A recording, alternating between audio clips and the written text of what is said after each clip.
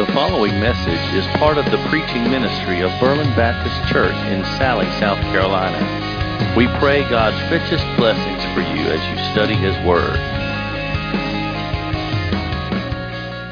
If you would turn in your Bibles to the book of Hosea, chapter 10, we'll continue on our study through this Old Testament prophecy. And as you're turning to Hosea 10, I want you to think about, in particular, this always boggles my mind. I don't know why I'm surprised when these things happen, but we spoke, and I don't know if Trish is in. Trish is probably back there, but you can thank Trish Rawls for suggesting that we get together and have you all here today, so thank you for that. And we talked about the Berries being here today.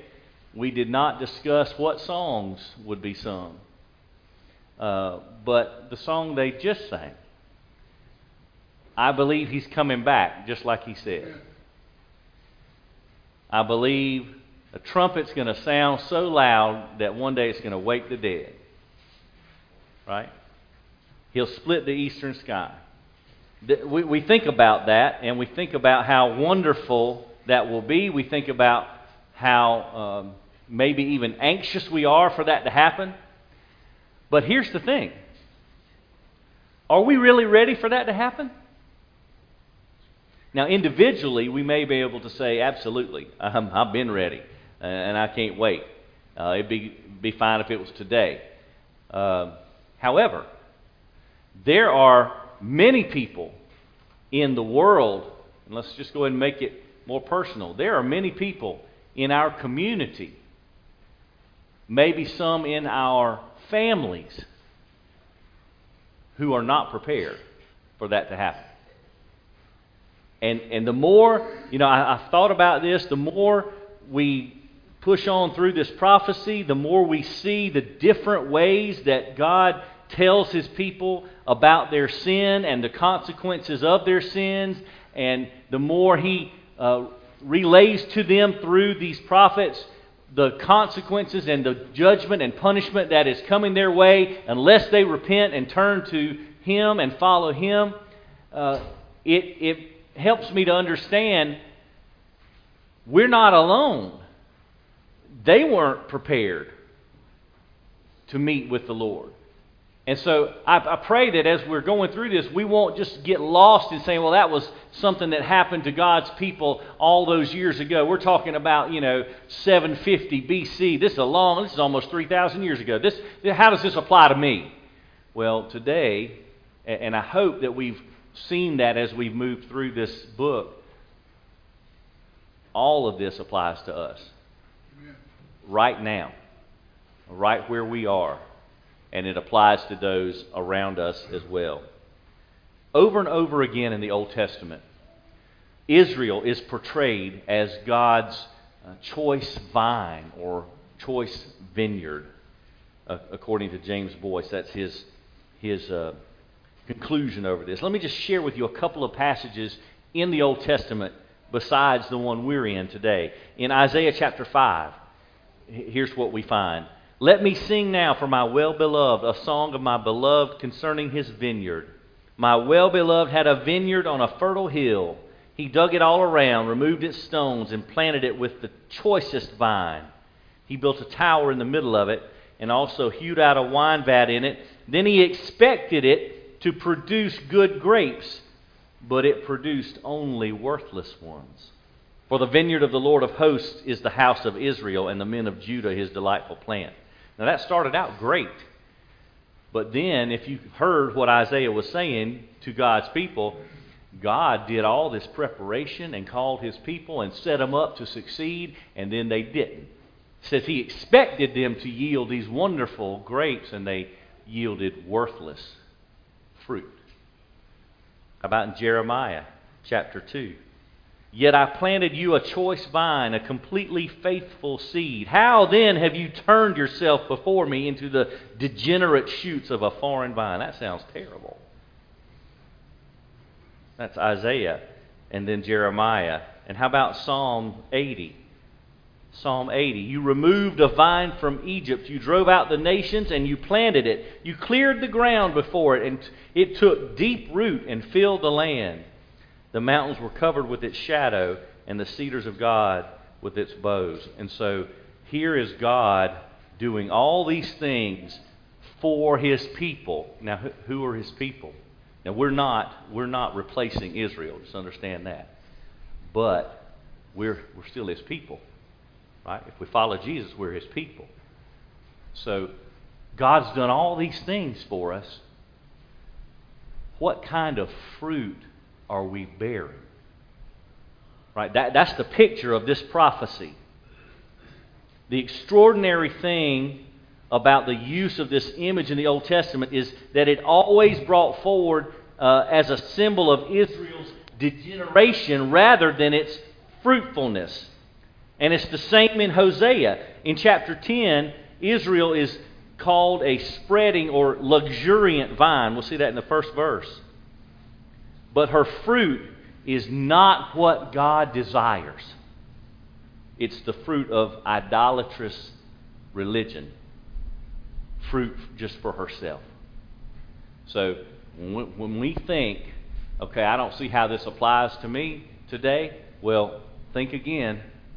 Because this applies directly to every believer. What kind of fruit are we bearing for the kingdom of God? Are we really following Jesus? Are we really doing the things that He's called us to do? Or have we left the reservation? Have we kind of veered off on our own path? Okay, that's kind of the overarching theme here. So let me read these 15 verses here, and then we'll talk just about a couple of things that God shows us in these verses that I believe are very specifically applicable to us today. Hosea chapter 10, beginning in verse 1, here's what the Bible says. Israel is a luxuriant vine. He produces fruit for himself. The more his fruit, the more altars he made. The richer his land, the better he made the sacred pillars. Their heart is faithless. Now they must bear their guilt. The Lord will break down their altars and destroy their sacred pillars. Surely now they will say, we have no king, for we do not revere the Lord. As for the king, what can he do for us? They speak mere words. With worthless oaths they make covenants, and judgment sprouts like poisonous weeds in the furrows of the field. The inhabitants of Samaria will fear for the calf of Beth-aven. Indeed, its people will mourn for it, and its idolatrous priests will cry out over it, over its glory, since it has departed from it. The thing itself will be carried to Assyria as tribute to King Jareb. Ephraim will be seized with shame, and Israel will be ashamed of its own counsel. Samaria will be cut off with her king like a stick on the surface of the water. Also the high places of Aven, the sin of Israel, will be destroyed. Thorn and thistle will grow on their altars. Then they will say to the mountains, cover us, and to the hills, fall on us.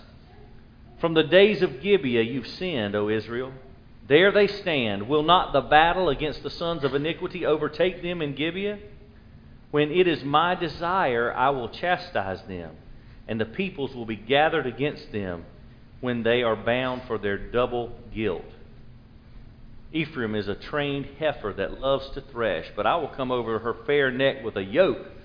I will harness Ephraim. Judah will plow, Jacob will harrow for himself. Sow with a view to righteousness. Reap in accordance with kindness. Break up your fallow ground, for it's time to seek the Lord until He comes to rain righteousness on you. But you've plowed wickedness. You've reaped injustice. You've eaten the fruit of lies, because you've trusted in your way, in your numerous warriors. Therefore a tumult will arise among your people, and all your fortresses will be destroyed. As Shalman destroyed Beth Arbel on the day of battle, when mothers were dashed in pieces with their children, thus it will be done to you at Bethel, because of your great wickedness. At dawn, the king of Israel will be completely cut off. Father, in Jesus' name, please speak to our hearts clearly today so we can understand what you're saying, and then we can be obedient to what you're telling us to do. For the glory of Jesus we pray. Amen. This passage, as has been the last several chapters, it seems, in this prophecy, the similar refrain, but maybe couched in different terms, but the same message over and over and over. Sin has consequences. Our actions have consequences. We can't just continue to do whatever we want to do and disregard the Lord and think that nothing's going to happen. That just doesn't make good sense. I mean, think of it in worldly terms. Let's say, well, I know, these speed limit signs, I know they're posted everywhere. You can't go down a road without seeing a speed limit sign. And so that's the fruit of a study, apparently, of what is a safe speed for that road, given the whether it's 2-lane, 4-lane, or whatever it is, given the number of residences or businesses, or given all the streets that connect to it, all these different factors that they figure out what is the safe speed for this road. And so it's not just a suggestion, right? Sometimes, I'll speak for myself, I take it as a suggestion, and I'll look at the speed on that sign, I'm like, oh, come on. I mean, good grief, that's way too slow for this road. And then I operate, like I know better than all the studies of the highway department, and so I just go however fast I think I need to go. Well, that's not right, because it's not a suggestion. And so if I continue to behave that way, and I continue to just disregard the big white sign with black numbers, as clear as day, speed limit, right? It's not like I can plead ignorance. I mean, I see them everywhere. I just choose to ignore them a lot of times. And so what's going to happen if I keep doing that? Can I expect, why are you pulling me over? I thought 85 was perfectly appropriate for this road. So, can I be surprised? Or should I be offended if I get pulled over when I'm clearly surpassing the posted speed limit? If I continue to do that, do I have any grounds to be upset at what's happening? Of course not. It's not like I wasn't warned. It's clearly posted. I've been given all the information I need. The only 100% foolproof way not to get a speeding ticket? Go to speed limit. Not rocket science, right? Go to speed limit. So guess what? Here's a book full of, just to carry on the illustration, traffic laws, guidance, all the information we need to what Peter would write to us. We've been granted everything pertaining to life and godliness by Jesus Christ. He called us by His own glory and excellence. And so we have everything we need to live a godly life. So do we really have any grounds to be shocked if we don't follow God's word and things go offline and we have problems? Should we be shocked? No, I don't think so.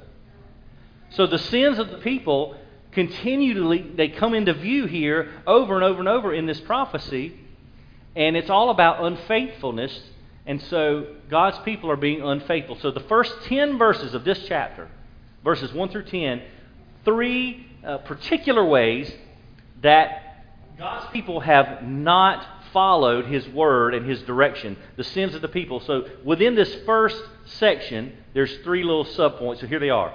The first one is unfaithfulness instead of love. Unfaithfulness instead of love. Hosea's marriage comes back into view here. Remember from the very beginning of this prophecy, he was told to go marry a wife of unfaithfulness and have children of unfaithfulness. So this marriage illustration is coming back into view. Israel is pretending to worship God, but they're really committing spiritual adultery because they're going after all these idols. All right, so what's the application for us? Because each one of these 3 things here has a particular application for us. Here it is. God's people following idols, but they're pretending to worship God. Okay? So in our day, millions of so-called Christians are doing the same thing. They would never outright deny the existence of God, and maybe they even go to church regularly. But they're actually often in church only because of what people might think of them if they don't go, or maybe they're just trying to get more business contacts. You know, that happens. I actually know of an instance years ago when that very thing happened. This family went and joined a larger church in the Columbia area because they were starting a new business, and they knew there were so many more people there, they have more opportunity to make some contacts, and weren't bashful about it. So, unfaithfulness instead of love. The second sin that's identified here, verses 3 to 7, is falsehood instead of truth. Falsehood instead of truth. Israel is pretending to speak truthfully, and as God's people, they should have been trustworthy, but they were attempting to cheat other people for their own private gain. So they were being dishonest. So what's the application for us? God is a God of truth, right? His Spirit is the Spirit of truth. His Word is the Word of truth. So to operate by any other standard while saying you're a follower of Jesus is completely hypocritical. So Christians don't have the luxury of being dishonest if we want to follow what Jesus says. Right? We can do whatever we want, but remember, actions have consequences. So you can be dishonest if you want to, and let that be your way of operation, but you just can't say that you're following Jesus, because Jesus is the truth. Right? Number 3. Evil instead of righteousness. This is verses 8 through 10. So you've got unfaithfulness instead of love, falsehood instead of truth, now evil instead of righteousness. Israel is pretending to be the epitome of goodness as God's chosen people. And their altars, God called their altars high places of wickedness. So he saw right through it, as he always does. And then in verse 9, there's a reference to a place called Gibeah. You see that in verse 9. It's representative of their wickedness, because what happened there. So what's our application? Evil instead of righteousness. Well, evil that's done in secret doesn't cease to be evil just because nobody knows about it. Right? You can do something wrong and think you got away with it because nobody knows about it. Does that mean God doesn't know about it? No, He knows everything. He sees everything. So we can sit there and sneak around and think, well, nobody caught me. I mean, really? Like God just took a day off? He's on break, so He wasn't paying attention to what you were doing at that moment. Now, God sees everything. So even evil done in secret is still evil. God sees it all. So pretending to be righteous after behaving that way is the height of ignorance and insecurity. So here's a good example. What if we choose to disguise gossip by saying, well, let me share this prayer request with you, because these folks need prayer. Let me tell you all about it. Well, regardless of how we try to dress it up, God knows what's in our hearts. And so that ought to cause us to rethink what we're saying or doing. Right? Because it doesn't matter if we can come up with a good story and try to make ourselves feel better about what we're doing or saying. That doesn't mean that God's fooled. He's not fooled by any of this. If we practice unfaithfulness instead of love, or falsehood instead of truth, or evil instead of righteousness, God is never fooled. He sees right through it all. He sees our hearts.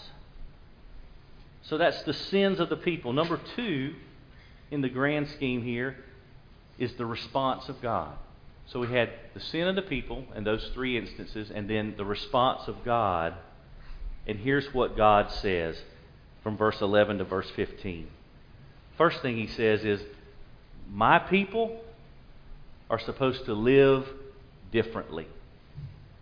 You know, we've said this before in other contexts, but have you ever thought about the degree to which we blend in with the world? Have you ever just thought about that, maybe examined that a little bit? How well do I blend in with the rest of the world? In other words, how different am I from friends or coworkers or schoolmates or whomever?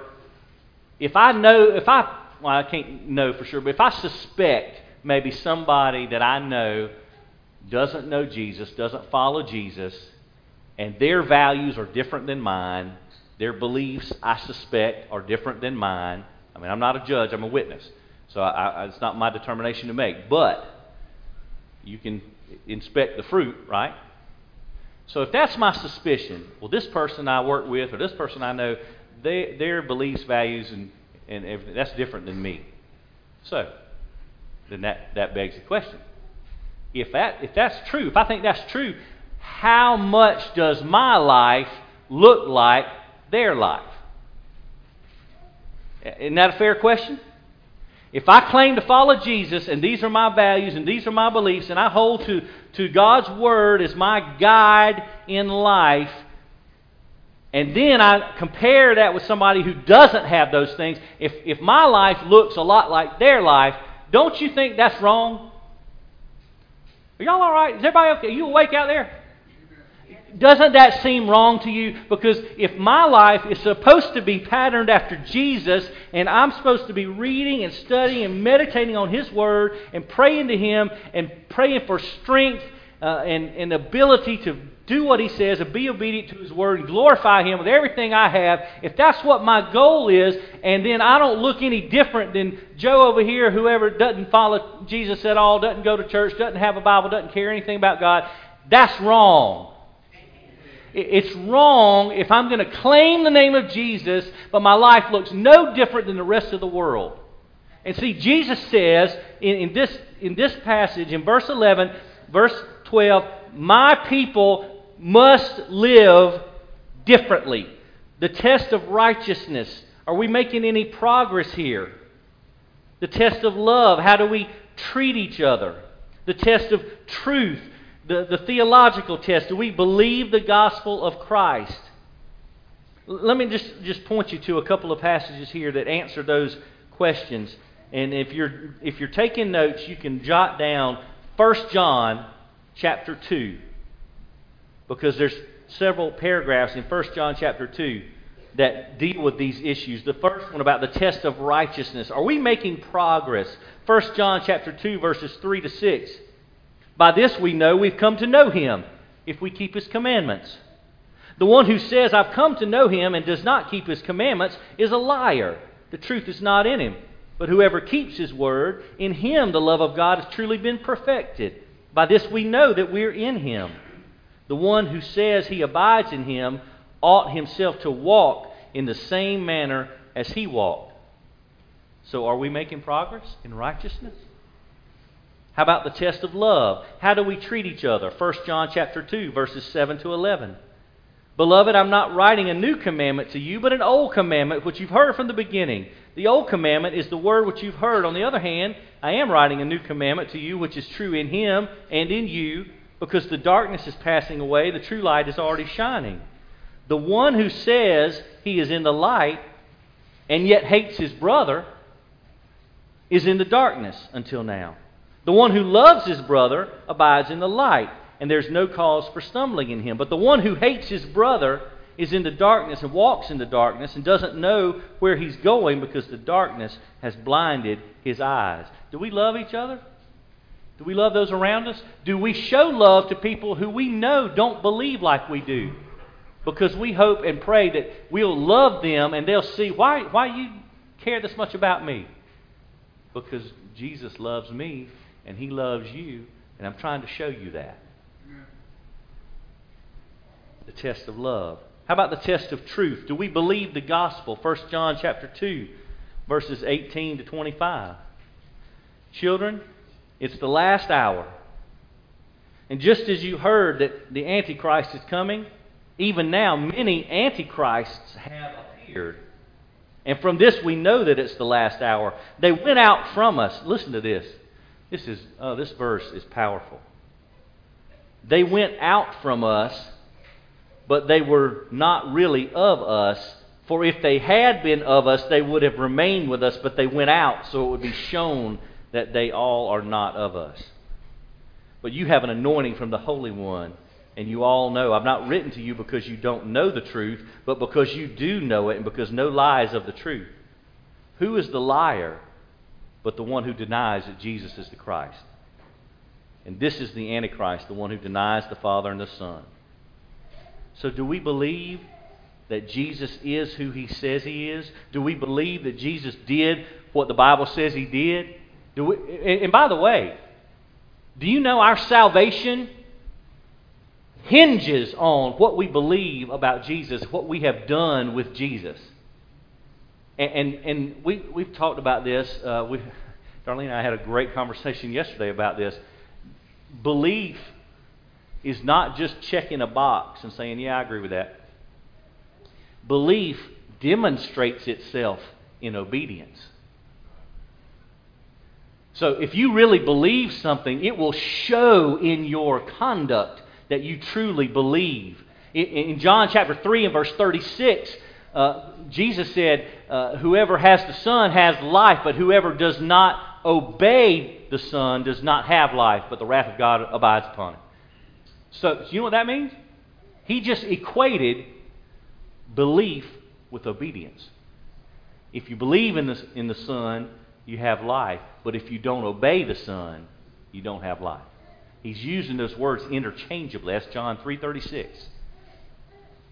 And that, by the way, that's right after Jesus got through telling Nicodemus that God loved the world like this. He gave His only begotten Son, that whoever believes in Him would not perish but have everlasting life, right? So what does that mean? Whoever. But what does whoever got to do? Believe, obey. It's the same thing. Obey Jesus. Follow Jesus. Surrender to Jesus. How is this relevant to us? If we are drawn into a spiritual union with Jesus Christ because of His grace and our faith in Him, then we have to, by the fact that we are joined to Jesus, we absolutely have to be changed. This is so easy to see, but it's so difficult to do.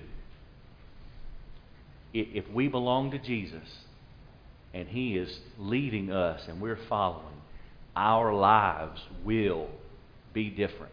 They have to be. They have to be different. James Boyce said, if we have a divided heart at these points, we're either saved but terribly far from God, or else we've never tasted the life of the Lord Jesus in the first place, regardless of what we say. What's that old saying? The proof's in the pudding. Right? Actions speak louder than words. Fill in your cliche, but that's the truth. So God says, my people must live differently. He also says this, sin will be punished. The last 3 verses of the chapter. You've plowed wickedness. You've reaped injustice. You've eaten the fruit of lies. And so this tumult, this great uprising is going to come up among your people. All your fortresses are going to be destroyed, the Bible says. Verse 14. And then look at this in verse 15. And I think I've said this the last 2 or maybe 3 weeks. God's judgment is not arbitrary. It's not random. And it's not meaningless. God does not just punish you just because He gets His kicks off of punishing you. That's not what happens. You will be punished. Look what the Bible says, verse 15. You will be punished because of your great wickedness. There's a reason. There's a reason. It's not random. And it's not for no reason. This will be done to you at Bethel because of your great wickedness. So what do we take from all this? How are we supposed to process all that God has told His people here in Hosea 10, and then we're supposed to apply that all to us? how can we live as we should live? That's really the question. How can we live as we should? Let me just add one more scripture here from the Gospel of John, chapter 15.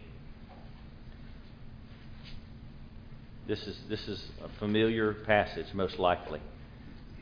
Listen to what Jesus says in John 15. I am the true vine. My Father is the vine dresser. Every branch in me that does not bear fruit, He takes it away. And every branch that bears fruit, He prunes it so it'll bear more fruit. You are already clean because of the word which I've spoken to you. Abide in me, and I in you. As the branch can't bear fruit of itself unless it abides in the vine, so neither can you unless you abide in me. I am the vine, you are the branches. He who abides in me and I in him bears much fruit, for apart from me you can do nothing. See, Jesus gives us a command in verse 5 there, that we're to remain in Him. He means we're to live such lives that He would continue to abide in us. Leon Morris said that no branch bears fruit in isolation. It must have a vital connection with the vine. So to abide in Christ is the necessary requirement of fruitfulness for the Christian. Abide in Christ. Then James Boyce says that it's union with Christ, and only union with Christ, that gives us power to live a godly and fruitful life in this world. Remember, Jesus promises fruit in due time if we truly abide in Him. Ultimately, God is the one responsible for the vineyard, and He has determined that His vineyard will be fruitful. So you know what that means? The question before me, I'm not even going to talk about all of you. I'm talking about start with me. The question before me today is whether or not I am truly abiding in Christ. Where am I spending my time? What does my lifestyle reveal to me about how well I'm abiding in Christ? And these are potentially very uncomfortable questions, because what it causes me to do is I have to examine my life, and I have to be honest with myself, because if I'm not honest, then what's the point? I mean, what am I going to do? Just tell a lie to myself about my own life? That doesn't help anybody. But I have to ask those questions. I have to examine my lifestyle, my time. Am I really abiding in Christ? And no matter how uncomfortable that is, the answers to those questions are going to tell me how I'm doing. And maybe this would be easier. If somebody else were to inspect the fruit of my life, what would they find? Somebody that is going to tell me the truth whether I like it or not. If they were to examine the fruit of my life, what are they going to find? Are they going to find the fruit of the Spirit, or are they going to find the deeds of the flesh, as Galatians 5 tells us? Because I'll tell you this, between the fruit of the Spirit and the deeds of the flesh, only one of those points to Jesus. Let's pray. Thank you for listening to this message from God's Word. For more information on Berlin Baptist Church, we invite you to explore our website at www.berlinchurchsc.org.